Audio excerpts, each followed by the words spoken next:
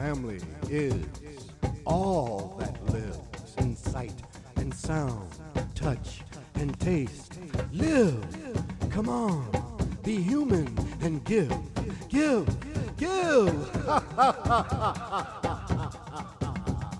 The Woodstock Roundtable welcomes you to be a part of being human.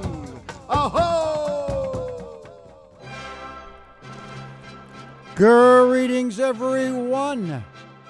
Welcome to the Woodstock Roundtable. Doug Runte, your host, looking forward to 2 hours of conversational improvisation, some cool jazz music, some information on some people doing some good green energy work that you might find interesting and useful because they're here in the Hudson Valley. And we'll open up the Woodstock Roundtable Jukebox, which will be a little bit interesting, we promise you.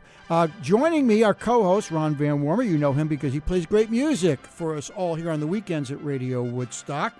The distinction between madness and genius can often be quite slim. A fascinating example is a gentleman named Noel Cobb, who pulled himself out of the madness whirlpool and became a very successful psychotherapist. He wrote a very interesting book which dropped off a shelf in my apartment.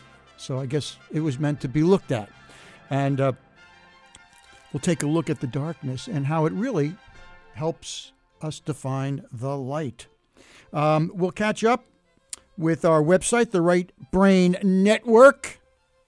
Louis Benson of Window Cover 20 will be our phone guest talking about some green energy options now available in our window treatments. It's interesting. Windows are the gateway to the soul. We'll find out how to make them green. Plus jazz from the Sultan of the Sonic Soul, Gus Mancini, who's coming in live. You always leave room for surprises because they will find us here at the Woodstock Roundtable.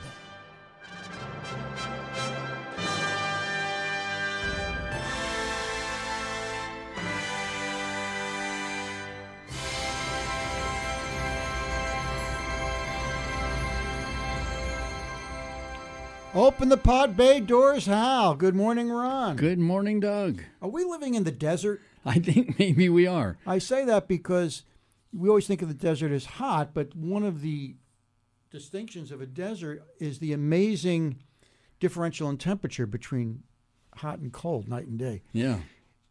Yesterday, and I always do it with a little bit of trepidation because you don't want to anger the weather gods. But I actually, for about 5 minutes, turned on the air conditioning in my car. Wow. Yeah, the first day of spring. And yet, this morning was what when you called me to wake me up this morning? 28 degrees. Come on, what is this, the high desert? I know. It's 29 now, so it's balmy almost. It's bracing. And it's going to probably be 60 degrees later today. Well, it's interesting because we did make it through the heart of winter, the darkness of winter. Today, the first day of spring. So why not talk about the darkness? Hey! Not a favorite subject of American culture. American culture, which certainly has its benefits, is primarily focused on the light. Yeah. The most famous being, and as much as I disliked his politics, you have to admire and respect his communication skills, Ronald Reagan, who everything was light and shining cities on the horizon, while they were stealing all the money from the middle class. But at any rate, for the darkness, we have to count on the artists who understand, probably better than anyone, the inevitability and importance of the darkness. And we're going to get into because talking about the darkness shouldn't be depressing. It should actually be enlightening because we're born out of the darkness. Somewhat, what do they call it? Let me look it up here. Hey, Google. What percentage of the universe is dark? 27%. According to CERN, dark matter seems to outweigh visible matter roughly 6-1, making up about 27% of the universe. Well, wait a minute. How can it be 27% if it's much more than the light? At any rate, most of who we are and what we come out of is darkness. We run away from it like as fast as we can. And we do that to our detriment, because as the depth psychologists have taught us, if we're willing to learn the lesson, when we face the darkness, it gets transformed into something, whatever you want to call it, soul, enlightenment. And our literature, our myths, and even our science is filled with that. One of two scenes that still just stick to my memory, because most of what I learned in school, I blessedly have forgotten. Yeah. Thank you.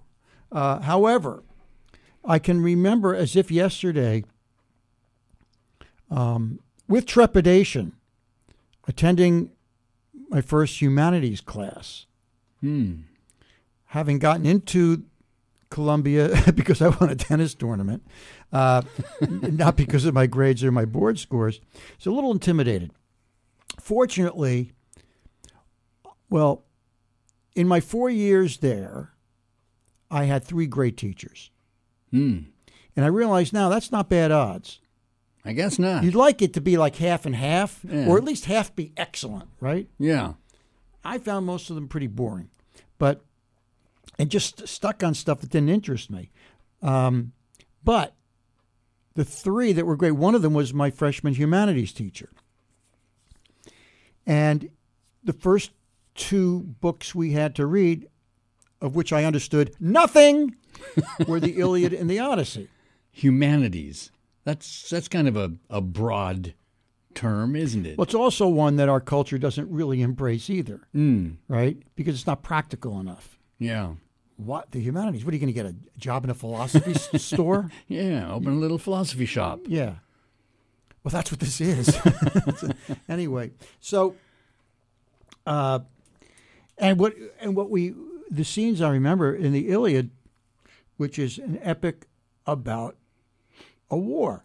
Mm-hmm. So the first way we look at it is the way we're taught to look at it, the same way we look at Westerns, one of the great American myths, which is, who are the good guys, who are the bad guys, and let's root for the good guys to win.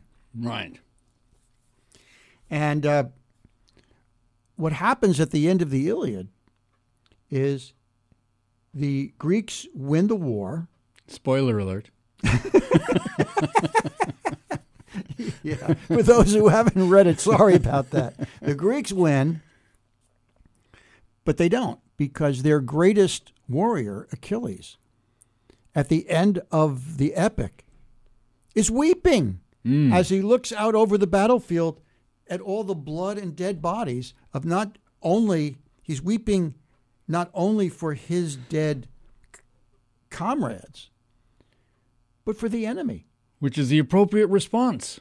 Yes, but one doesn't expect that from the greatest testosterone-laden warrior. Yeah. So that was an eye-opener, which is a good pun. And then the sequel, the Odyssey. If Achilles was the most powerful physical warrior, Odysseus was the greatest integration of physical warrior and intelligence. And the Odyssey is, now he's got to go home. The war's over. Well, not so easy to get home. Here's a metaphor for you. And among the many things that happen,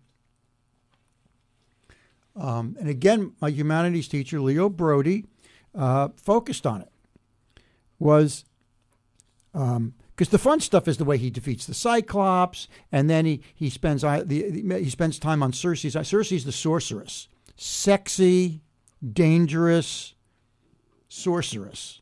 Be still my heart. Who he ends up sleeping with.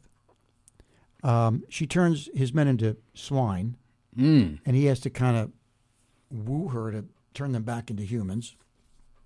But she then informs him that if he's going to get home, he has to visit Hades, which is hell. Uh-huh.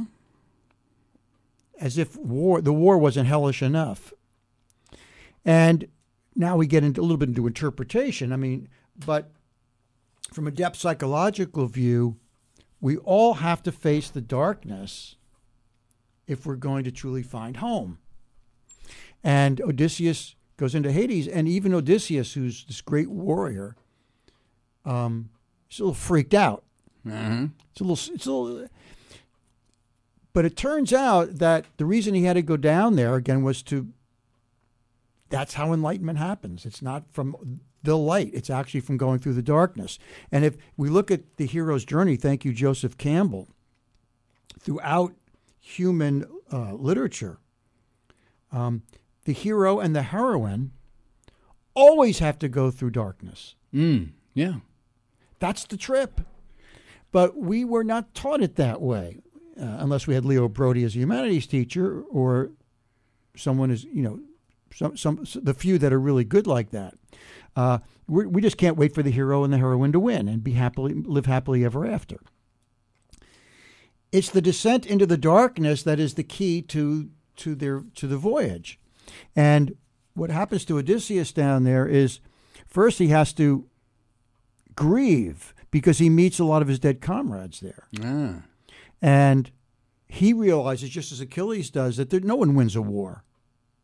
Right. We still haven't learned that lesson. Yeah. Nobody wins a war. And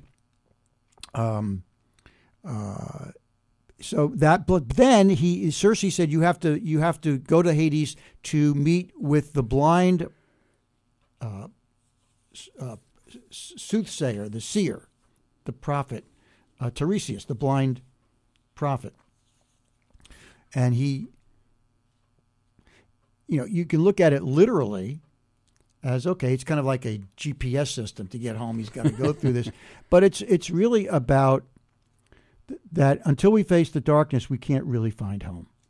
And that was really the point of Carl Jung, considered the most influential psychologist of the 20th century.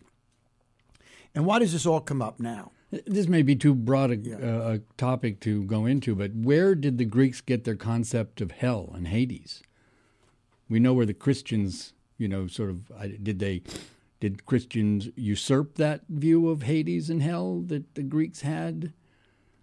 The book that I started rereading and stopped and should continue is I'm having a senior moment. It's about the axial age. What's amazing? I mean, your question is a complex one. But what I do remember is that somehow, because I know it's hard to believe, but back in the 8th, 9th, 10th century BC, they didn't have smartphones and the internet. They didn't even have fax machines. Wow. And yet, continents thousands of miles away from each other, all almost at the same time, came up with the Golden Rule. Heaven and hell goes back even before biblical times, back to the Babylonians. But what the great depth psychologists show is that these myths and these stories, including the Bibles, are metaphors for the human psyche, for our trip through this life. First, what separates us humans from other mammals primarily is our awareness that we're going to die. Right. And Dr. Freud had that one right. And so we needed to create stories to explain that journey. To help guide us, a GPS system, if you will, through the fact that, now we get into opinion, that, look at the yin-yang symbol. I wrote about that on our rightbrain.org website that Ron helps me with. New essay every week. The next essay won't be up until tomorrow because it turned out twice as long. About the, we'll get to that in a second. But 2 weeks ago, I wrote about yin-yang, and it's up there on the website. My favorite symbol of all time. And think about that symbol. This is how we can answer your question about heaven and hell. Because the yin-yang symbol was part of that axial age between like 3rd and 6th century BC, when in the Middle East you had the writers of the Old Testament doing their thing, you had the Greeks doing their thing, and you had the Asians, you had Confucius, you had Lao Tzu, the Tao Ching, and you had the Buddha in India. They weren't talking on the phone, Right. but they were all in their own way arriving at similar understandings of the human mind, which has to take into account the light and the darkness together. Mm-hmm. And the yin-yang symbol, to me, puts it all together, because in that one symbol, you have half light, half dark, but they're not separated by a straight line. They're separated by a curvy line. A swerve. Right. And that's because in Alan Watts' term, which I use in the essay, the dark and the light are folding and enfolding in and out of each other. That's the sense you get from the yin-yang symbol. Not that they're separate, because they're not. And to kind of put an empirical exclamation point on it, that it's not just a abstract interpretation. If you look at the yin-yang symbol, this is the brilliance of it. In the dark half, there's a small white circle. And in the white half, there's a small dark circle. Mm-hmm. Again, using Alan Watts' great term, the enfolding and folding in and out of each other. So you can't separate them. We try to with Hallmark cards and Disney films. Well, Disney's, to their credit, puts out stuff with some darkness in it. But basically, when we were going to be baby boomers, the world of Disney was basically a homogenized whitewashing of all the darkness. Even though Walt Disney himself was about as dark as you could get, turning people into the House on Un-American Activities, busting up unions, nasty guy. But I digress. Yeah, you can't get home without going through the darkness, but we run away from it. And I learned that when I started doing dream work, because dream work is one of the best ways, not the only way, one of the best ways of diving into the darkness to find the light through dealing with dreams. But and now we're going to get to Noah Cobb, whose book fell off my bookshelf, because he's what's called an archetypal psychologist, something created by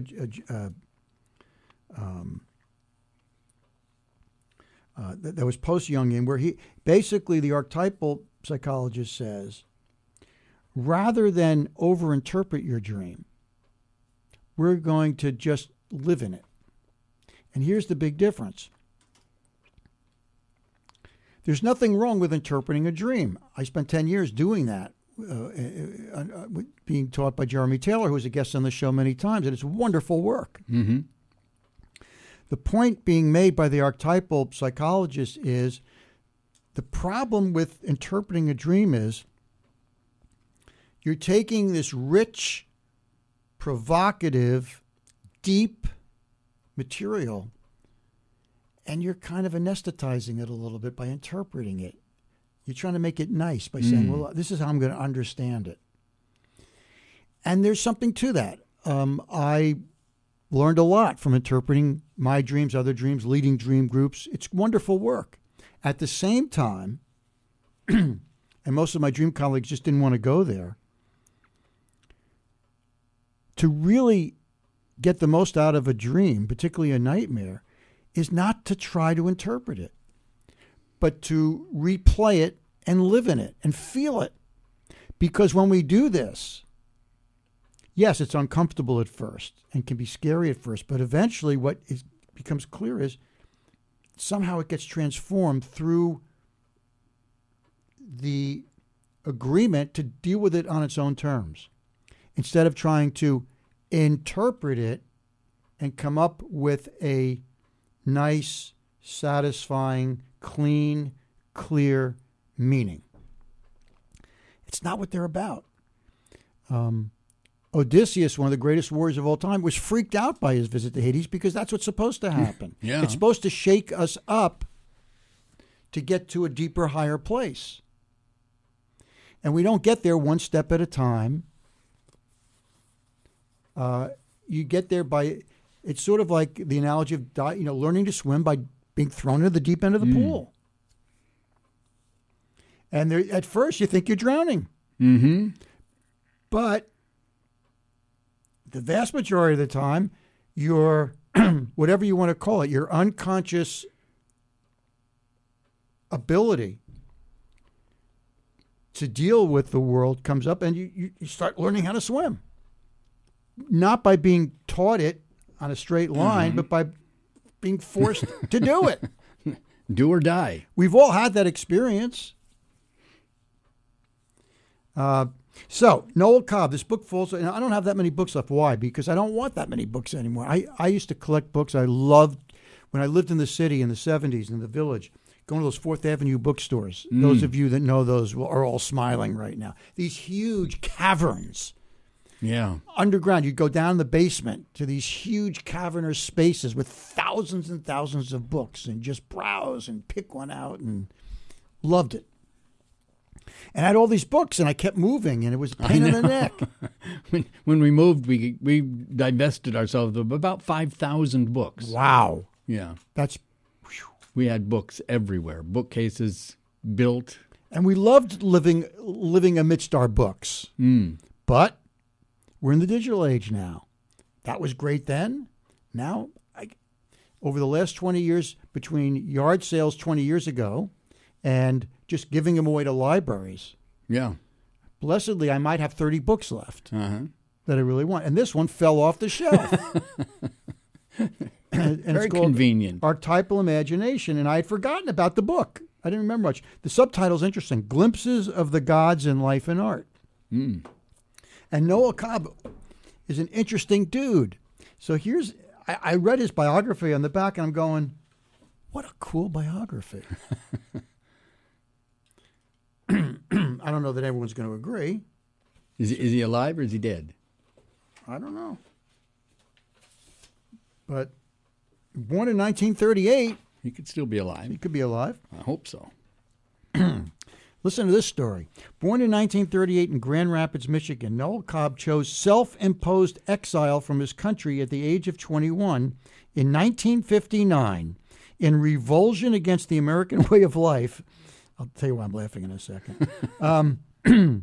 Because I was watching Three Stooges cartoons at that time. He was self-exiling himself. In revulsion against the American way of life, Cobb embarked on a steamer sailing from New York to Oslo. Now, let me stop with 1959. Such an interesting year. This is when the Beat started becoming into our consciousness, the Beat generation, Allen Ginsberg, Jack Kerouac. And they were the progenitors of the 60s hippie, drug, sex, rock and roll, anti-war, pro-feminism, pro-civil rights 60s. These were people who, they rather than do what Noel Cobb did, which was they were as fed up as Noel Cobb was with American culture. What was American culture? It was the Eisenhower years. It was the House and Un-American Activities. Mm-hmm. It was the Cold War, where we were told to sit. We had nuclear war drills, where they tell you to get under a desk in case of a nuclear attack. Thank you very much. Yes. They could at least give us a crash helmet. A catcher's mask, something other than just, under the desk. What a decade, right? Yeah. Disney, the wonderful world of Disney, Hallmark greeting cards, and convenience, frozen foods, canned foods, I grew up Chef Boyardee, ravioli in a can, Swanson frozen TV dinners. Yeah.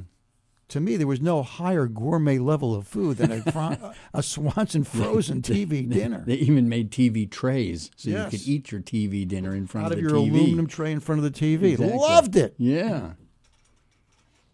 That was 1950s, right?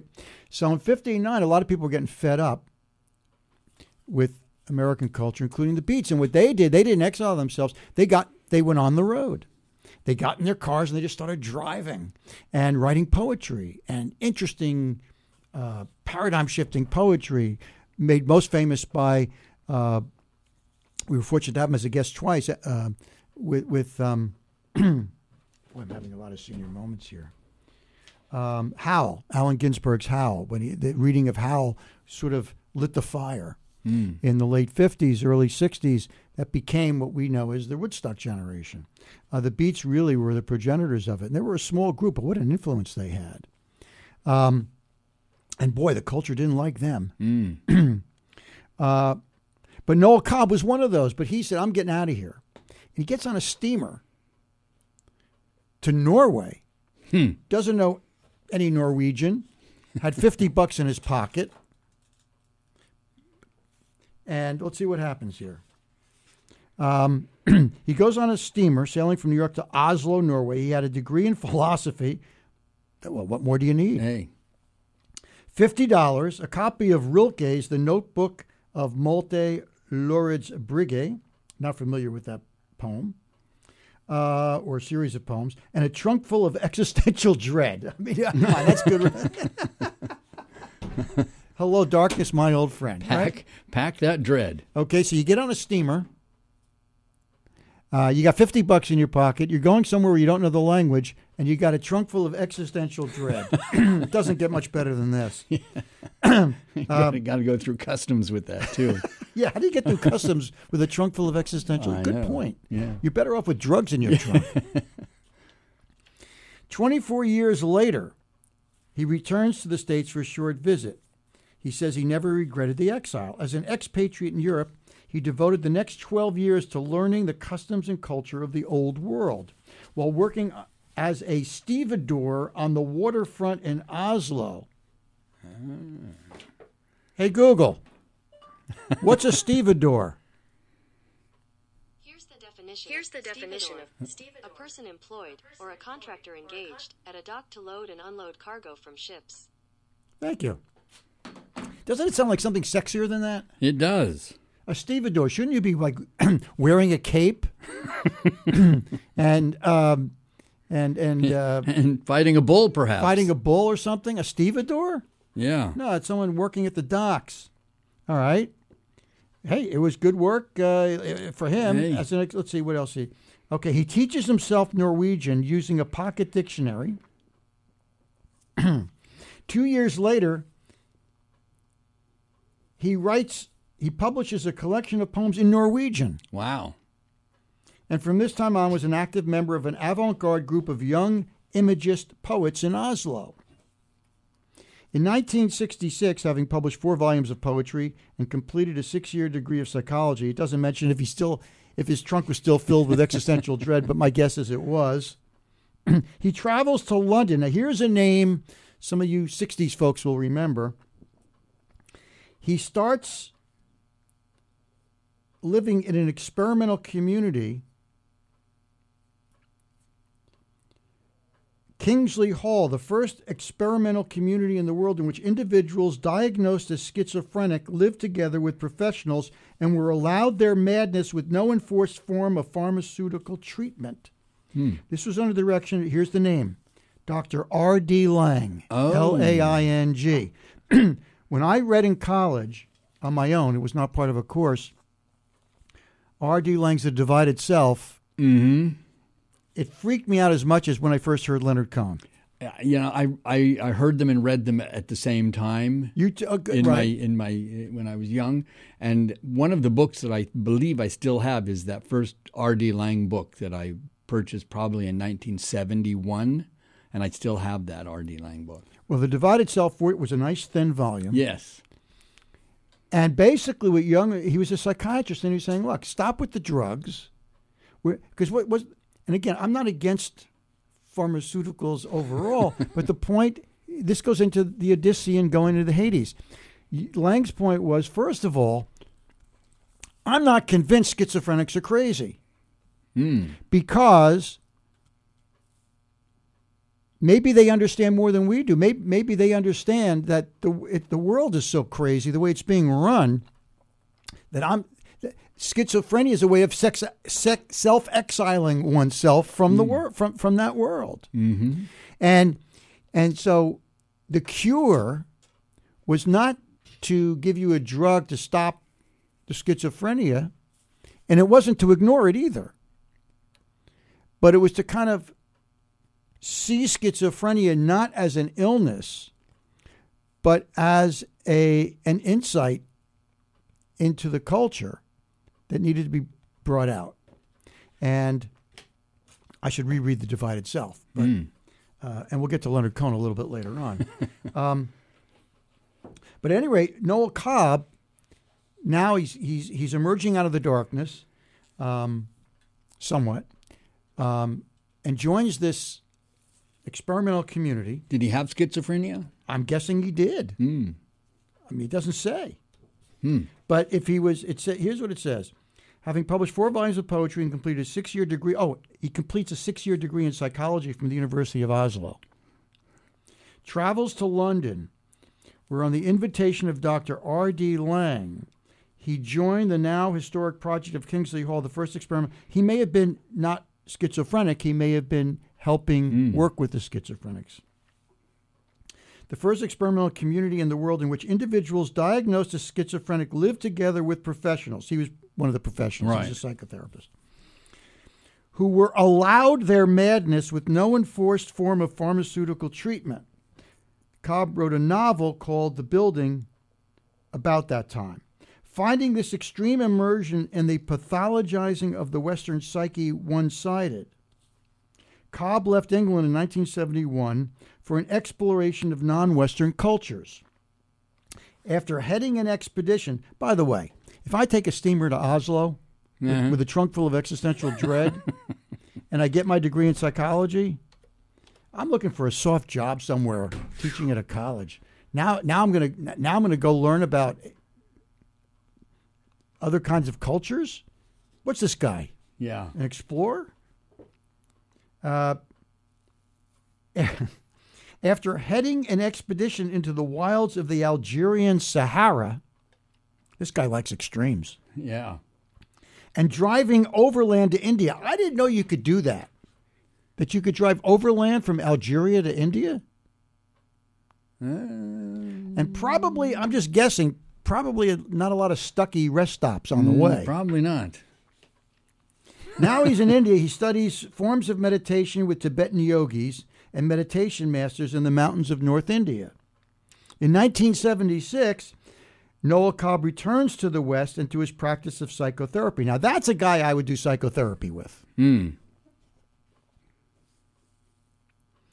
He founded a charitable trust called the London, and there's a great word, the London Convivium for Archetypal Studies. It turns out convivium is a word from the Renaissance for it's a beautiful word, convivium, a group of like-minded people who want to explore something in a deep way, which is in a way what we're doing with the rightbrainnetwork.org website, right? Yeah. I mean, eventually we want to build a community of people who want to dive into what the hell's going on here.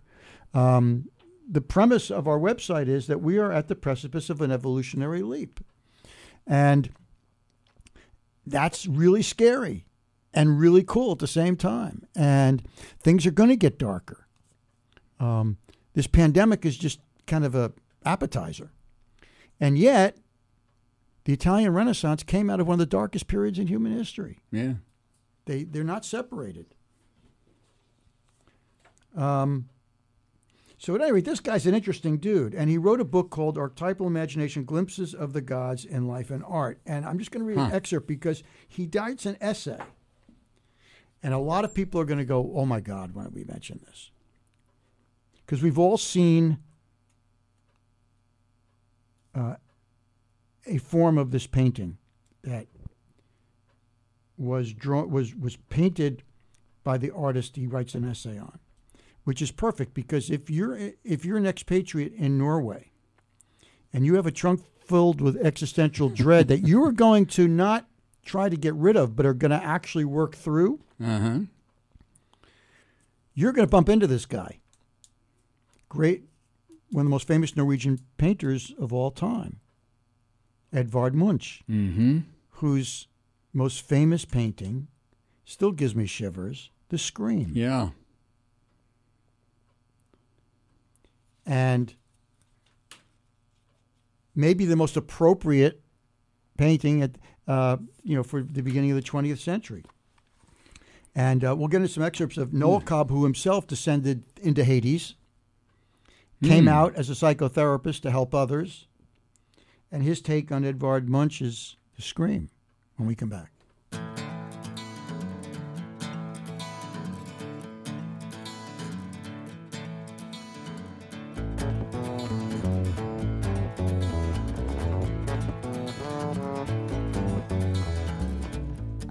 walls of my mind just like climbing on a jungle gym.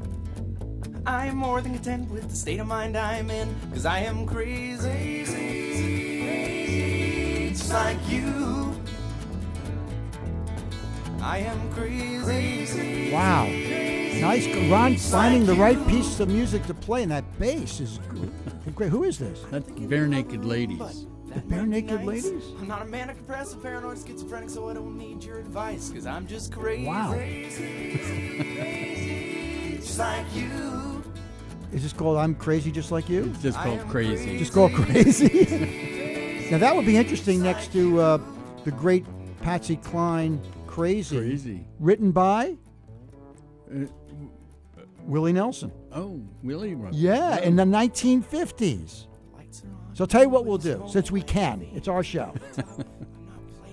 When I'm done with my commercials here, bring up Crazy by Patsy Cline. Okay.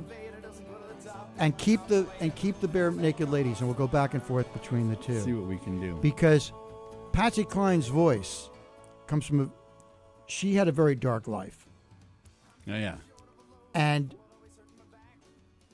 yet, that voice, I've never, there's Aretha Franklin. I mean, there's great voices, but the voice of Patsy Cline, to me, is as rich and deep as any voice we've ever heard.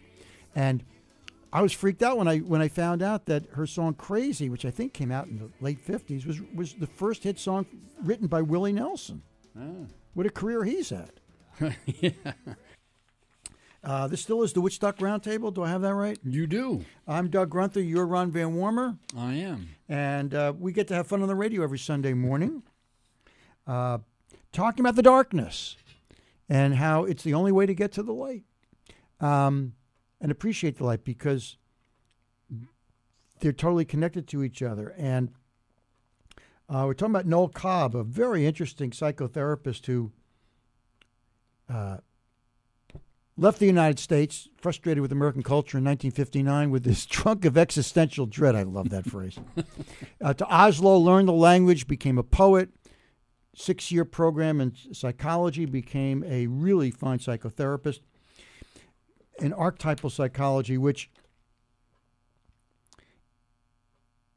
the point is that rather than interpret a dream, sink into it, feel it, live it by replaying it and allowing it to transform us. And anyone who's done this work in depth psychology knows what we're talking about here. It works. The book is Archetypal Imagination, Glimpses of the Gods in Life and Art, with an introduction by Thomas More. And there's also a foreword in it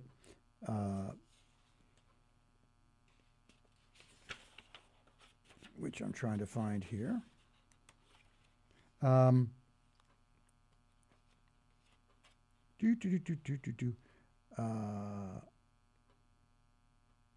It's not telling me what I need to know here. At any rate, being in Norway, he went to the Edvard Munch Museum and freaked out because Munch captured the nightmare as well as any artist. His most famous being The Scream. Yeah, and you're wondering, to paint that painting, might you have to have some mental issues? I would say that every fine artist has what the culture would call mental issues. Mm. But you see, the artist understands that it's really the culture that has the mental issues. Yeah. That's why they become artists. Yeah. And artists I'm using with the capital A. Not just painters and poets right. and writers, but somebody willing to travel into the right hemisphere of the human brain, which is the more imaginative, expanded vision part of our brain, which does not rely on certainty. Because if back in the left and right hemisphere of the brain, the left hemisphere is a marvelous tool. It's brought us a lot of science and convenience and comforts of modern life, breakthroughs in modern medicine. Its limitation is that it requires certainty. at the end game, it looks at the world as something to be taken apart. Mm-hmm. And by understanding the parts, you understand it. That only works up to a point, because scientists now know through emergence theory, chaos theory, self-organization theory, that the whole is greater than the sum of its parts. That in nature, when we see a flock of birds flying, how did they develop that pattern? They're not, that when parts interrelate in certain dynamic ways, the end result cannot be determined by the individual parts. And the left hemisphere can't deal with that. The right hemisphere can. And so the artist is much more, the artist is not devoid of the left hemisphere, but they travel much more into the right hemisphere to create breakthrough visions, unique visions that can't be interpreted any one way. Right. And our science now, quantum physics, can't be interpreted in any one way. So science in many ways is in the same boat as the arts. And at any rate, here's Noel Cobb writing about Edvard Munch. Brushed and slapped on mammoth canvases, paint streaked, striped, pasted, daubed, even squeezed directly out of the tubes. Painting scratched, combed, gouged, feverishly worked paintings of dissolving faces, ghoulish, madly staring, sunken-eyed creatures, putrefying corpses. Enjoying your breakfast out there? You want a little more jam on your toast, ma'am? Emaciated, consumptive, sick, dying, wounded, bloodied bodies painted with, what ferocity and sureness of expression, and what unexpected tenderness. I recognize them all. How did he know? How did he know the tortured, crying, crippled figures of my dreams? That's good writing. Yes, it is. During the following 7 years of my sojourn to Norway, I went back again and again to stand in those rooms of the Munch Museum, filled with soul paintings, S-O-U-L, breathing in their dark and pungent odors, listening to their somber chamber music, their adagios, their incredibly yearning melodies. And each time I came away calmer, stronger in my sense of soul. It is wonderful, isn't it, that a painting can do this? That one solitude can speak to another? Across years and years, time doesn't count. There he was. I could see him in his cheap pied-à-terre in Paris or Berlin, standing almost reverentially in his three-piece suit, as if he were going to church, staring into the transparent mirror of the soul and daubing the canvas with music. How glad I was to find his paintings. Immediately he became a teacher for me, a soul guide, as did the Czech poet Rainer Maria Rilke, whom I had recently discovered. How else could I have made it through 6 years of clinical psychology at the University of Oslo? Rilke and Munch were older soul brothers, telling me about the wolves I would meet in the forest, pointing out secret paths known only to initiates in the Brotherhood of Dark Pain. Through them, I began to trust my own sense of soul, to believe in the value and the nobility of the imagination, to dare to own experiences previously locked out in shame and humiliation. And then a strange thing happened. When I began to own my own soul life, I also began to see it wasn't only mine. There was another dimension which didn't belong to me. What freedom to discover that I was also every person, every woman, every man, the same currents of soul flowing through me as through the person walking beside me. We meet in this river, not the petty personal one in which so many schools of psychology get caught, but the bigger one, the greater river. As psychologists, we must learn to turn to artists like Munch to deepen our understanding of the soul. Good luck. Yeah. You go to a psychiatrist today, you get a drug. Yeah. And some of those drugs are wonder drugs and are the right move. But most of the time, they're a shortcut that doesn't work because you're not dealing with the cause. Yeah. We're not dealing with the darkness. We just want to get to the light. I'll repeat that. As psychologists, we must learn to turn to artists like Munch to deepen our understanding of soul.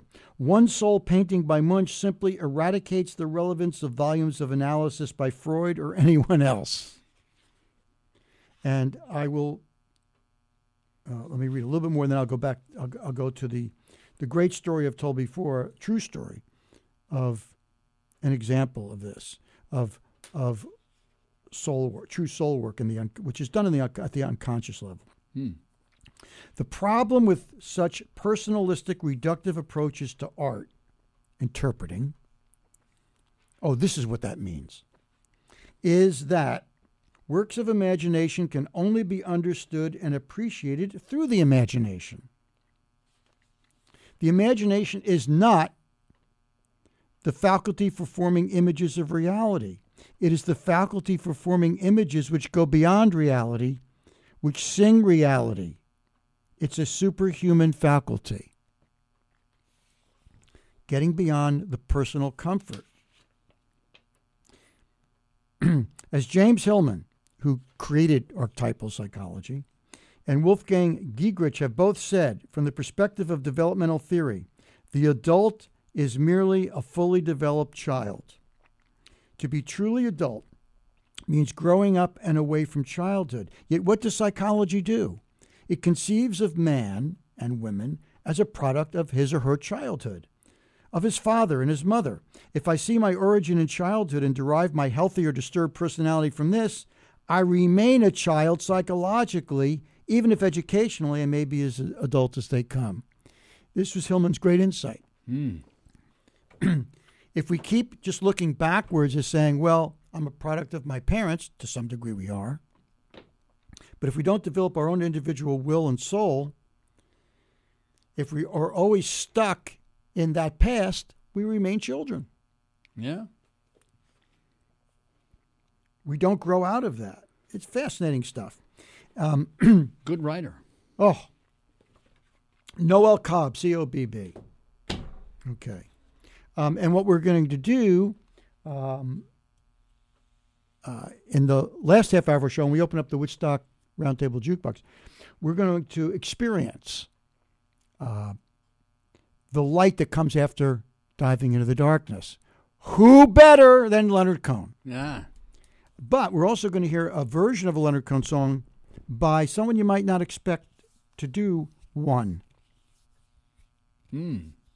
I'll give you a hint. Pink Floyd. Yeah. And also in our second hour, the Sultan of Sonic Soul is here live, so we'll get some live jazz. We're going to be talking to a gentleman who is an expert in window treatments. Why? Because he's going to educate us about some of the new green options we have for windows. Windows are interesting in depth psychology. My great teacher, Jeremy Taylor, who was a guest on the show so many times, said that when a window shows up in a dream, well, first of all, can you see clearly out of the window? Are the curtains drawn or are they shut? Big difference. But an open window is a metaphor for the soul, for seeing out from the inside to the outside. We talked to Louis Benson because on a practical level, there are now ways. By the way, you learn. I learned this primarily as a real estate broker. In many ways, the windows are the most important part of a house because that's where we lose or gain most of the energy, and that's where we either let the light in or shut it out. It's a huge part of green. The green movement in architecture is about windows and light. And so we're going to talk about some of the new features that are environmentally green and aesthetically cool. Cool. We're also, we'll dive into the darkness in our jukebox and come out in the light, hopefully. We don't want to get stuck down there. No. But we have to travel down there. Quick story. Yeah. True story from the great Milton Erickson. Dr. Milton Erickson was a medical doctor who never practiced medicine. He was the world's leading expert of hypnotherapy. And he was not into self-publicity. He was happy with the practice that he had. He lived most of his life in a wheelchair, having suffered from polio as a kid. And rather than be depressed about it, he used it as an opportunity. And he talked about how as a teenager, when he, or young teenagers, they'd go to the mall, his parents would leave him in his wheelchair while they went shopping, and he would watch and observe people. And he taught himself what we now know is a scientific fact, which is that most of communication is nonverbal. Body language, what's not said, is often more revealing than what is. And he became one of the world's authorities on that. But he didn't write a lot of books. He didn't publicize himself. But people would find him. And what he did that was so unique is he would put someone in a trance, which means now you're more tuned into your unconscious, and he would talk to the person's unconscious, not to their conscious, to get them to make shifts. And here's one of the stories that was verified by a psychotherapist who wrote it up. Guy finds him and says, Dr. Erickson, I'm at my wit's end. I'm an alcoholic. I've tried every 12-step program. They put me in hospitals. I've seen every top doctor. I can't keep a job. My wife's going to leave me. I don't know what to do. And somehow I got your name. Erickson puts him in a trance and has a conversation with the man's unconscious.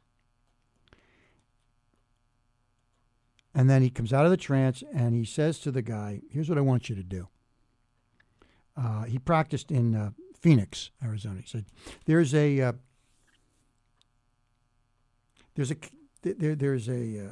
museum not far from here, and they have an exhibit of cacti. I want you to go there every day for a week and spend a minimum of 2 hours sitting in that cactus garden. Guy leaves. Doesn't hear from him. A year later, there's a knock on his door. He's in his wheelchair. He opens the door. Woman, are you Dr. Erickson? Yes, I am. She hugs him. She says, I don't know if you remember, but about a year ago, my husband came to you.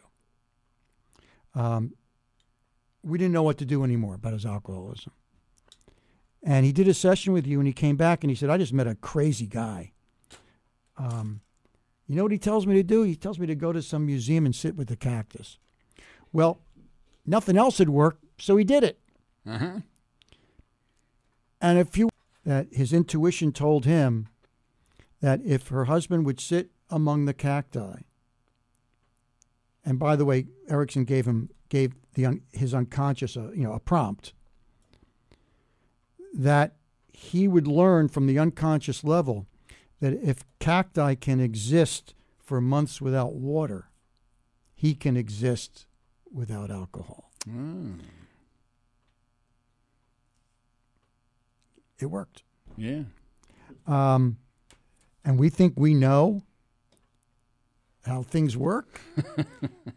Not if we don't at least explore the darkness, the unconscious, the dark energy, the unknown. That's where most of the information is. At any rate, artists know that. Gus knows that. Although he's never been to a dark place, somehow he still creates good music. Oh, really? We'll come back with more of the Woodstock Roundtable. Hour 2.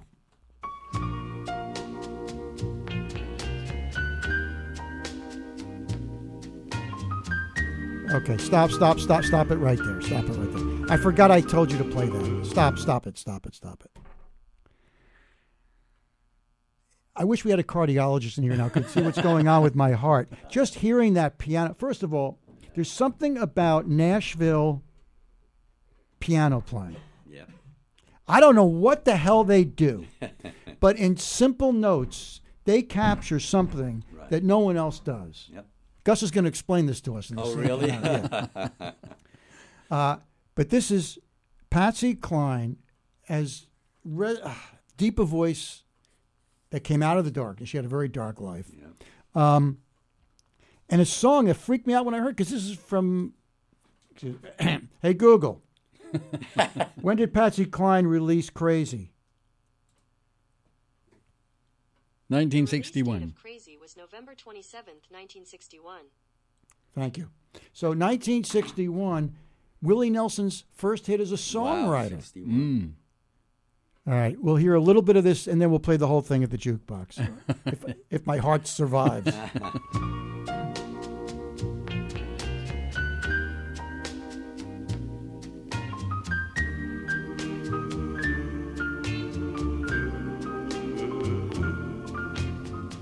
Crazy, I'm crazy for feeling so lonely. I'm crazy, crazy for feeling so blue.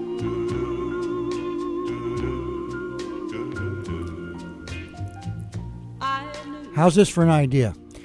We get a group of people together, we play this, and look at Edvard Munch's The Scream.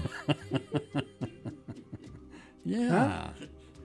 You'll sign up for that, right? Absolutely. I'm there already. I just came from there. It's called West Shokan. We'll take a break.